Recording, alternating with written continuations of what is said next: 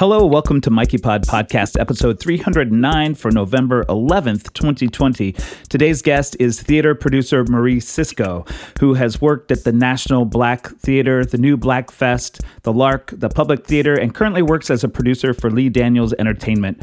Marie's current projects include working as a co-producer on the feature film U.S. vs. Billie Holiday, directed by Lee Daniels, and Ms. Pat, a multicam pilot for Hulu, hello, directed by Debbie Allen, hello. We'll be talking about her work as a producer as well as her spreadsheet called Theaters Not Speaking Out, which maintains a list of theaters who did not speak out against injustices toward Black people after the murder of George Floyd. I am your host, Michael Herron. I'm a composer, pianist, electronic musician, storyteller, and activist based in New York City. On this podcast, I have conversations with fellow creators who use their creativity to change the world. I've been sending this podcast to your ears for over 15 years. If you like what you hear, subscribe using the colorful buttons in the sidebar and footer at MikeyPod.com, or just search MikeyPod in your favorite podcast directory. If you'd like to know more about me, stop by my website at MichaelHerron.com. Hit me up on social media everywhere as @Michael Herron, or email me, MikeyPod@gmail.com. Hello. We are in a time. I keep wanting to put timestamps on these podcasts because it feels like such a time. This is a time in the world, in the United States, that people are going to be talking about for a very long time. I mean, it's true, I guess, of all periods of time. We always talk about history, but this is a particularly interesting time. The election was last week. Joe Biden and Kamala Harris won, which is very exciting. But Donald Trump is, I said his name. I almost want to go back and cut that out, but I'll just leave it. I feel like that name needs a trigger warning. But that person is contesting, and there are lawsuits, all kind of stuff. You know, if you're listening to this now, you know, and probably you probably know the outcome of where we're headed with this.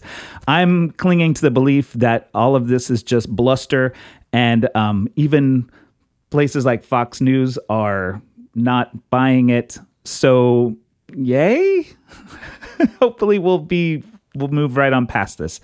So the one thing I want to make sure I do for this episode, speaking of trigger warnings, in this conversation with Marie Cisco, I don't want to go too much into it, but I made a sort of asked a pretty tone-deaf question.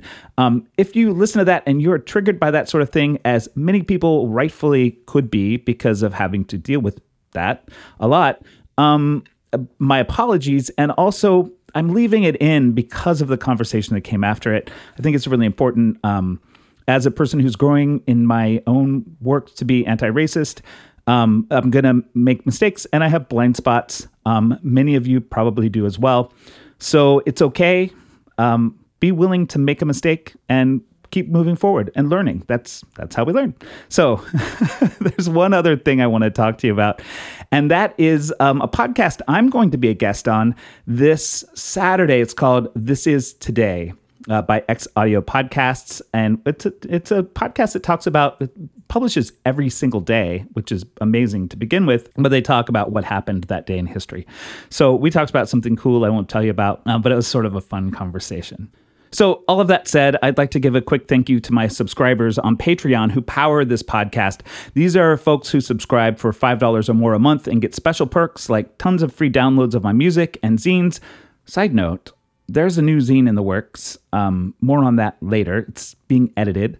I'm excited. And bonus podcasts. There are over 50 of these bonus podcasts, and you'll have immediate access to all of them when you subscribe. And this Wednesday, I'll be posting an exclusive, deeper conversation with this week's guest, Marie Cisco. That's it. That's the intro, and we're going to go right into the conversation. No music today. We got to get right into it. So here's my conversation with Marie Cisco. Joining me now on the podcast is theater producer Marie Cisco. Thanks for joining me today, Marie. Hi, thank you for having me. We have so many different things we could talk about. I'm really excited about so much of your work, but the main thing on my mind right now is this amazing spreadsheet you have created. Is that a cool place to start? Yeah, let's do it. Okay, so the spreadsheet itself is called Theaters Not Speaking Out, and I feel like I'll just let you obviously tell me the backstory of this whole thing. I was in Atlanta. I'm based in New York, but I went home fairly early in the quarantine process, somewhere early in March, just, to get away from New York. Home is Atlanta. And, had a lot of downtime and all my work was remote. And so it's just sort of like watching the world do what the world was doing, which felt like crumbling. The death of George Floyd had happened. We had learned that Black people were dying at a disproportionate rate from corona. And now the protests had erupted. And it just was a lot going on. And I was in a group text with some friends and colleagues. And one of the people in the group text sent us a screenshot of one of the theaters that we had all worked at. And in the midst of all of this, they were posting, something about like raising money for their gala, and having some like virtual cocktail party, right? And so I went and I scrolled on their page and I hadn't seen anything about, the protests and what was happening within the Black community and the uprising and the racial injustice against Black people. And it was just baffling to me that this company and others that I saw began to pop up were posting business as usual while our brothers and sisters and cousins and uncles were being slain in the streets. And these are places who we know receive diversity funding. And so in a way use us as pawns for funding for their institutions, but yet don't speak up when our lives are at risk. And it became very frustrating. And I had other friends in the business who were calling them out, and not hiding behind blanket terms like this institution, like specifically calling out the theaters and how quiet they were. But not only being quiet, because there were a lot of theaters who, had furloughed their marketing people and had shut down. So they weren't able, those people who do post weren't in those positions. But the companies who were posting things completely unrelated and tone deaf things in this moment were the companies that really stood out the most. And so I decided I was like, I bet there's more theaters who are being silent in this moment. Like, I bet this isn't just an isolated incident. And so I just, opened up Excel on my computer and I typed in the 2 theaters that I had seen posting business as usual. And I shared the Excel document with a group of maybe like 15 or 20 colleagues in the business. And I was like, hey guys, I just noticed that, a lot of these theaters are posting business as usual. Nobody is making statements. Nobody is making statements in solidarity with Black Lives Matter. Nobody is making statements against police brutality towards Black people. Like, nobody is saying anything in this moment. Like, everybody's just figuring out how to do Zoom readings and how to raise money. And I was like, just add any theaters to it that you have noticed so we can sort of keep track of these places that aren't speaking up for us in this moment. And then I color group on Facebook. And I don't know. I think it's a few thousand, but I don't know exactly how many people are in that group. But I shared it with that group and I was like, they these institutions love to bring us in for their diversity play and for their this and for this funding and whatever, but won't speak out when their uncles and brothers and sisters are killing our family members in the streets. And I just want to sort of mark this moment in history of all the theaters that are not speaking out. So wherever you are, if you've seen anyone who hasn't made a statement, please add them to this list. And at that time, it was just a column for like the name of the theater, where it was located, and who the artistic director was. And in like 2 days, there were over 300 theaters all across the country that had been added to this list. Wow. And after about 3 days, I closed it off because it was open to anyone to add to it. I closed it off because there were people going on there and deleting theaters. Oh, wow.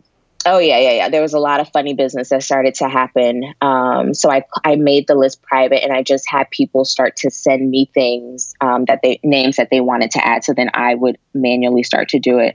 And then a friend and colleague of mine, Victor Vasquez, came to me and he was like, hey, I wanted to start a separate project where I take all the statements, because after the document went out, a lot of theaters started putting out empty statements, A, to not be on the list, or B, to then be like, okay, I made a statement. Can you take me off the list?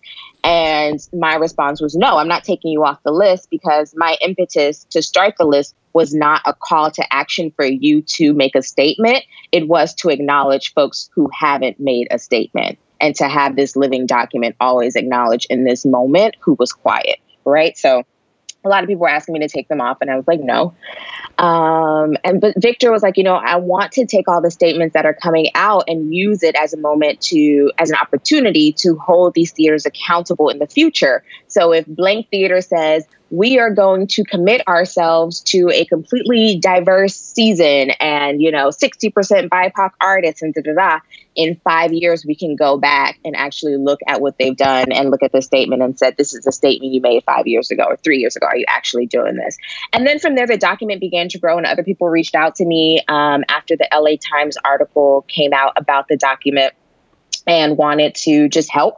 People made suggestions for additional columns. And so if you go on it now, I think maybe it's like 10 or 12 or even more columns where we audited information such as like, who is the executive director and the artistic director? What is their race? What is the makeup of the board? What is the demographic makeup of the city that they are serving? Have they done any anti-racism training? How many Black playwrights or POC playwrights did they produce in their previous season?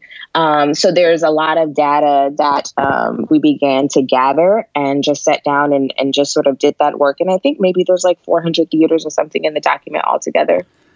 Yeah, I'm looking at the document right now, and I didn't even think to scroll to the left. And I'm like, oh, wow. Like, I was already like, this is a lot of information. And now it's like, whoa, no, it's even more than I originally realized. Sorry to cut you off. I just wanted to kind of throw that reaction out.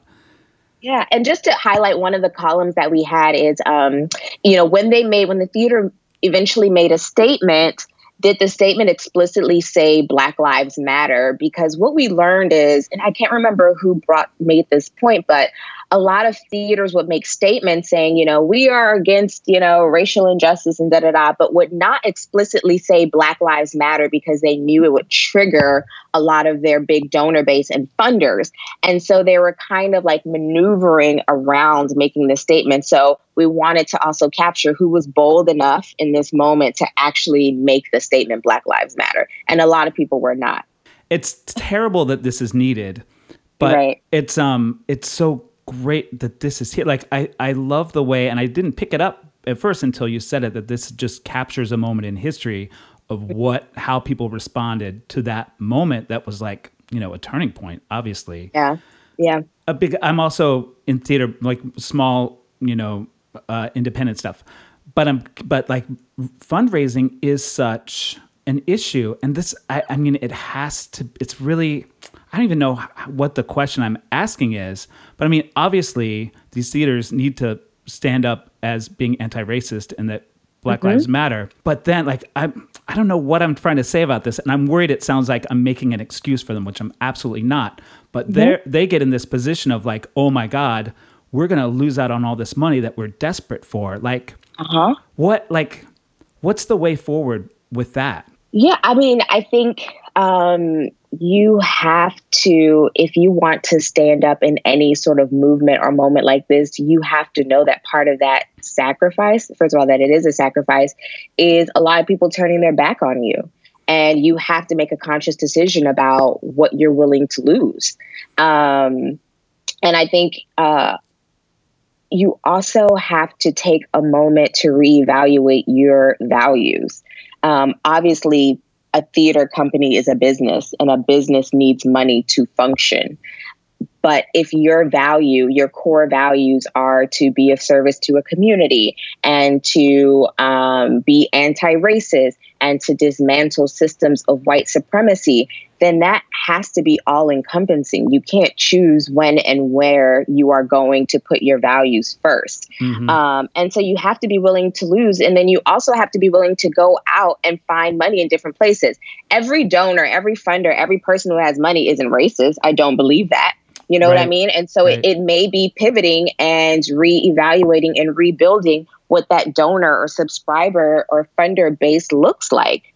And putting out the call that like, we are no longer, accepting money from people who do not uphold our values. And I promise you, there will be people who will say, oh, I am in alignment with those values and I have money. Here is my money. You know what I mean? Like, but you have to be willing to probably go through a year or two where you are struggling when you're trying to rebuild with these new values. When we talk about dismantling white supremacy, it's not a clean Passover. You know what I mean? It's not a smooth transition. You literally have to break something down in order to rebuild it. And when you break something down, it is going to take time to rebuild it. You have to figure out, if you're an architect, like, okay, what was the foundation of this? What was supporting this building? How do we recraft that? How long are we going to sort of be, vulnerable in this space without the structure that has been carrying us for decades? Because you are vulnerable. Who are we bringing in as we rebuild? What does this new infrastructure look like? What are the possibilities of it? Do we want to rebuild in the space that we're in? Do we want to rebuild in a new space? Part of the issues with these institutions is that when they were built way back whenever, there were no Black people or people of color a part of that planning process. So the actual infrastructure of your organization was not inclusive of the people you are now attempting to include. And so people of color and Black people will never completely fit into these institutions because it wasn't built with us in mind. And so when you dismantle, you bring in those people that you say you are now trying to include and make them a part of the planning process. And so it's not going to be easy and it's not going to be smooth, and you're probably not going to have the amount of money you had before. But if you're really about this life, you know what I mean? Yeah. And really bringing in these values into your organization. And that probably looks like completely redoing your mission statement, completely redoing your business plan. It's not cute and it's not comfortable. And people have to get okay and wrap their mind around the idea that, like, to dismantle means to dismantle. It means some people may have to step aside and make room for other people. Equality is not putting a Band-Aid on a situation.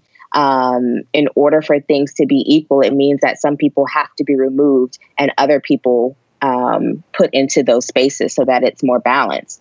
A lot of what's happening right now is that a lot of people of color are being appointed to associate director positions or, sort of second level positions in institutions. And in a way, it's a Band-Aid, because they still are not making the top down decisions. It's just for optics. And it's because people don't want to be uncomfortable and step down. It's like what, I can't remember his name. What is Serena Williams' husband's name? He's, what's the company he founded? Is it Reddit? I don't know what it is, but he stepped down from the board, from his seat on the board, and gave that position to a person of color. And like, in some spaces, that's going to be what it has to look like in order to create actual equality. But people aren't ready to do that. And a lot of people won't be ready to do that. And it's because they know who their funders are and what they represent and what their values are. And if they say Black Lives Matter, they're going to lose that check that supports their favorite program, and so they're not going to do it. But there's no cute answer. I don't have a clear roadmap. All I can say is that it's not going to be comfortable and it's not going to be easy. And if you aren't willing to really disrupt the system, then I'm not willing to engage in a long-term conversation about how you can still coddle with your racist donors, but then also try to be inclusive at the same time, because those things do not go hand in hand. Yeah. I love your answer. I was like, as you were answering, part of me was like, what a stupid question. Because even, but I mean, I think that's part of why I do this podcast in general, just to learn and like catch myself in things. But I don't even think of myself as a person who's really financially motivated in many ways. But the fact that came up in my head makes me like, okay, like, is what's important here, what's right, or, maintaining this theater or whatever it is. I love that thought that like, so this is what's right. Are you doing it or not? Like that's it, right? Well, a lot of people, I think, are thinking that. I think a lot of, leaders of institutions or just people in the business are like, well, what do you expect us to do? Like lose our funding and not? I think a lot of people are thinking like that. And, it's a valid sort of knee-jerk reaction, especially in this moment where funding is so critical to just survival. But I think, you can't, like you said, like, the answer, you know what I mean? Yeah. Like, so you're asking it, but also ask yourself, do I know the answer to this? You know what I mean? I think people have to start doing that as well. Ask yourself 2 questions. Yeah. But I mean, the part of the beautiful thing about, letting your organization crumble, if that's what needs to happen for standing up for the right thing, is that you do have the opportunity to rebuild it in a way that's equitable to more people. Oh, there's something else I was wondering about this. I'm super happy I'm talking to you about the spreadsheet, and that is this idea of auditing, which I didn't completely understand what that was. Can you talk a little bit about that? Yeah. So the terminology and the context that we're using it is that so Victor really managed this. He brought on a team of like 40 volunteers who we divided up the theaters. I think maybe, each person had like a chunk of theaters.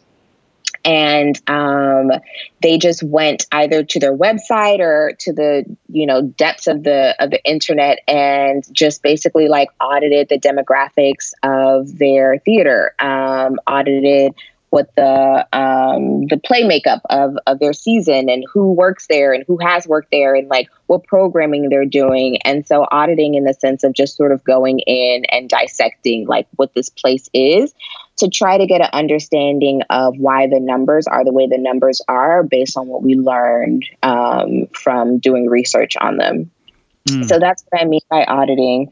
And it's a part of an ongoing process. Like I'm working with a data analyst right now who's sort of taking this information and figuring out what questions it's asking us and what questions we want to ask of this data and sort of put it into a more tangible, digestible visual component where there will be charts and graphs sort of telling us different things about what's happening in the American theater in this moment.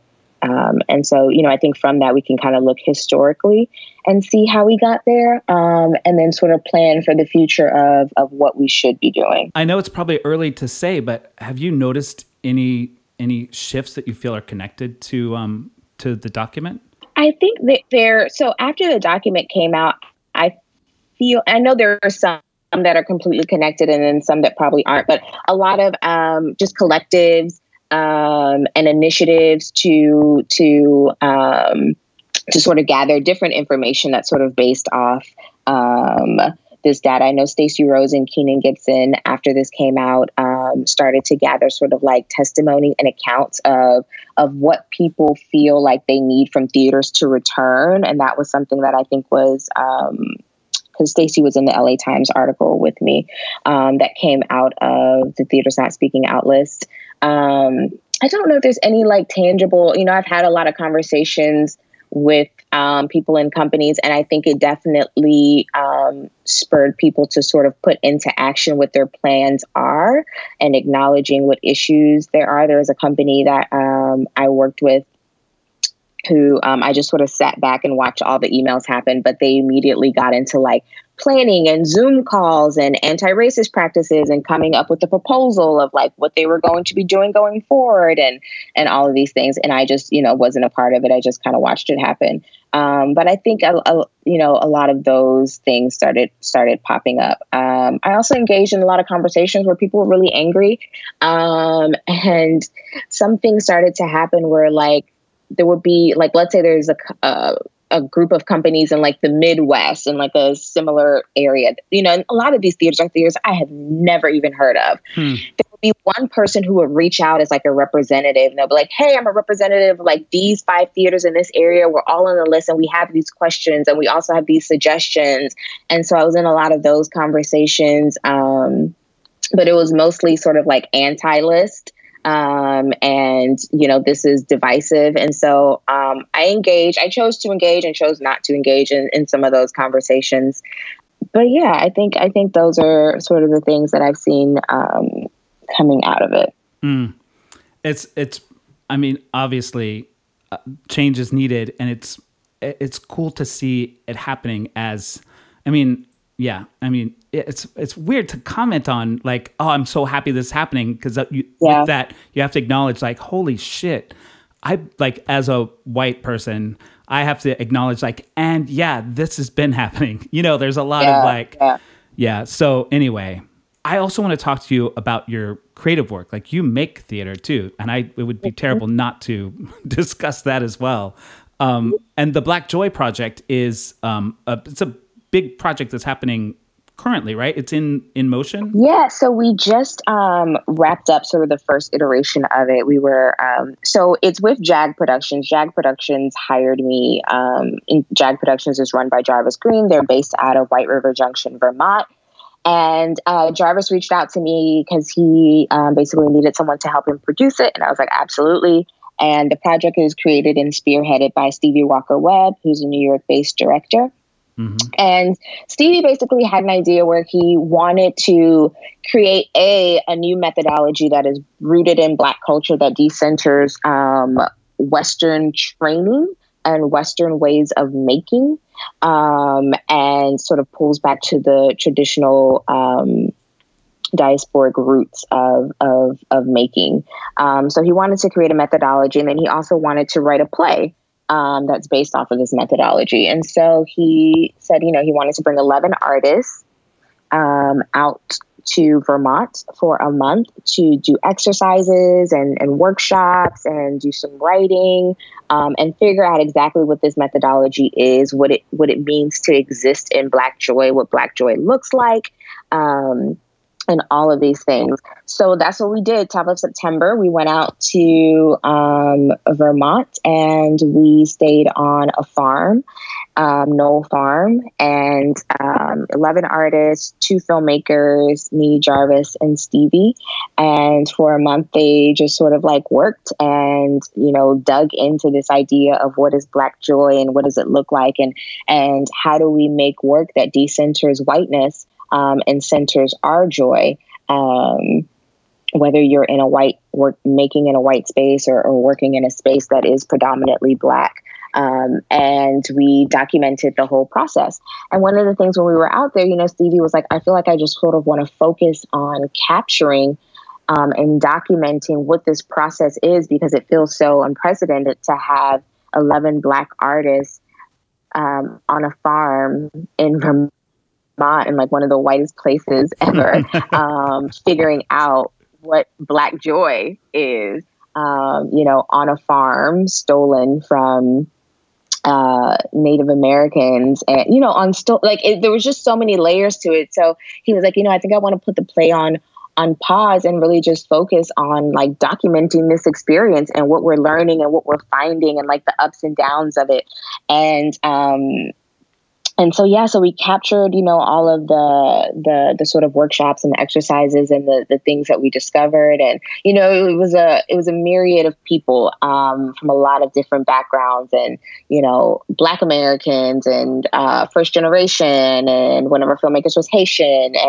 And so there was a lot of different perspectives, which was really great in trying to figure out what Black joy is, because the reality is it's as colorful as the diaspora. But so we shot this documentary, and we're actually going away for post-production next month in Tulum to sit in a house and edit this thing and figure out what it is. So it's an ongoing project, but right now we're focusing on the documentary, and Stevie's going to then start focusing on the play. But I feel like it's one of those things that's going to grow. We might take a group somewhere on, the continent of Africa to like do this experiment again and see what we find. But it's a really beautiful project. It's definitely a joy project and a passion project for me.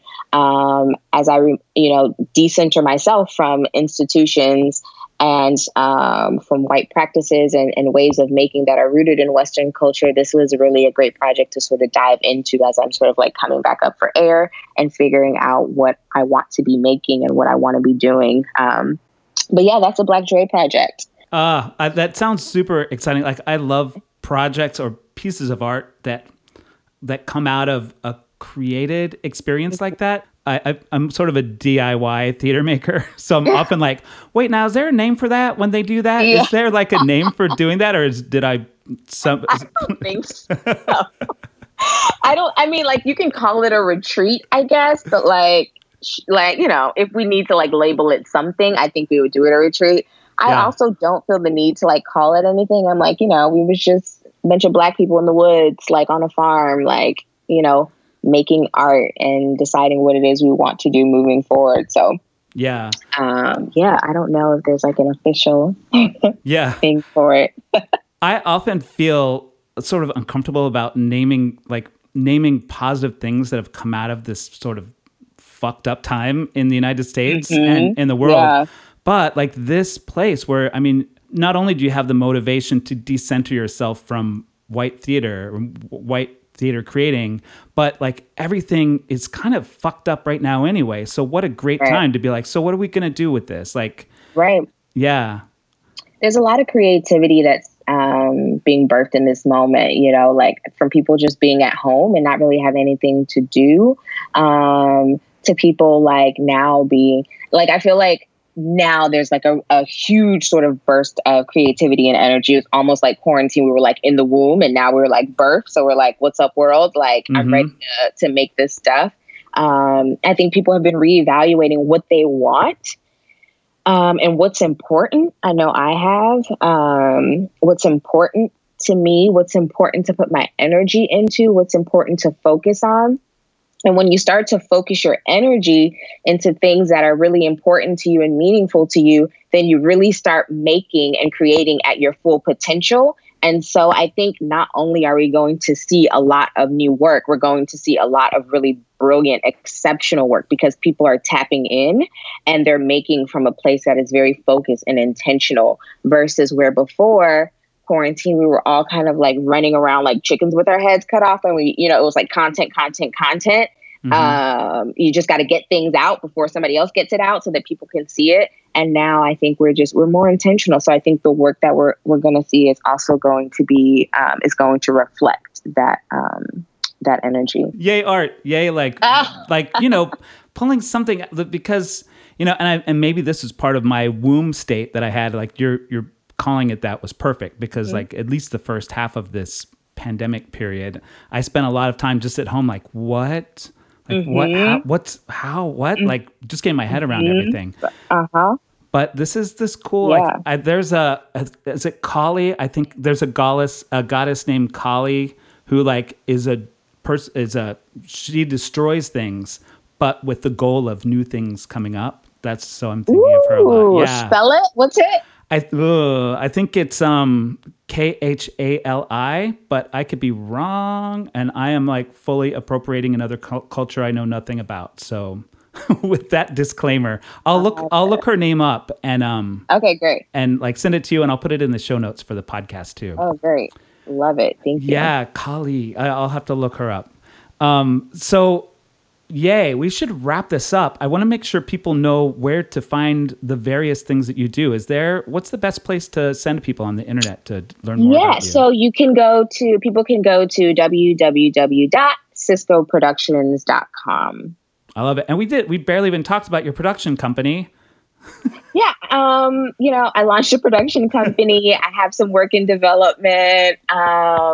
I also work as a development consultant for the Apollo. And so that's one of the things that I'm sort of pushing along. But yeah, I started a production company and I'm really excited about it. I am sort of toggling about where to be based. So that's sort of a thing that's up in the air as the world is so uncertain. But, live events, so theater, film, TV, and any other, crazy digital media things, people are sort of like doctoring up in their apartments. I'm also open and happy to just be a space where Black artists can come and feel safe and nurtured to develop and make work and create with someone who is culturally in tune with what it is that they are trying to do. So much. I love and hate getting to the end of an interview with like, oh God, there's more. If you are listening to this and feeling that way too, this sounds like such a corny connection. We'll be doing another interview for my subscribers on Patreon. We'll do a little quick bonus interview too. So if you want to hear more, you can always go to patreon.com/Michael Herron. And also, of course, check out Marie's website and all these various things, which will be listed in the show notes of this episode as well. Marie Cisco, thank you so much for joining me today. Thank you for having me. This was fun.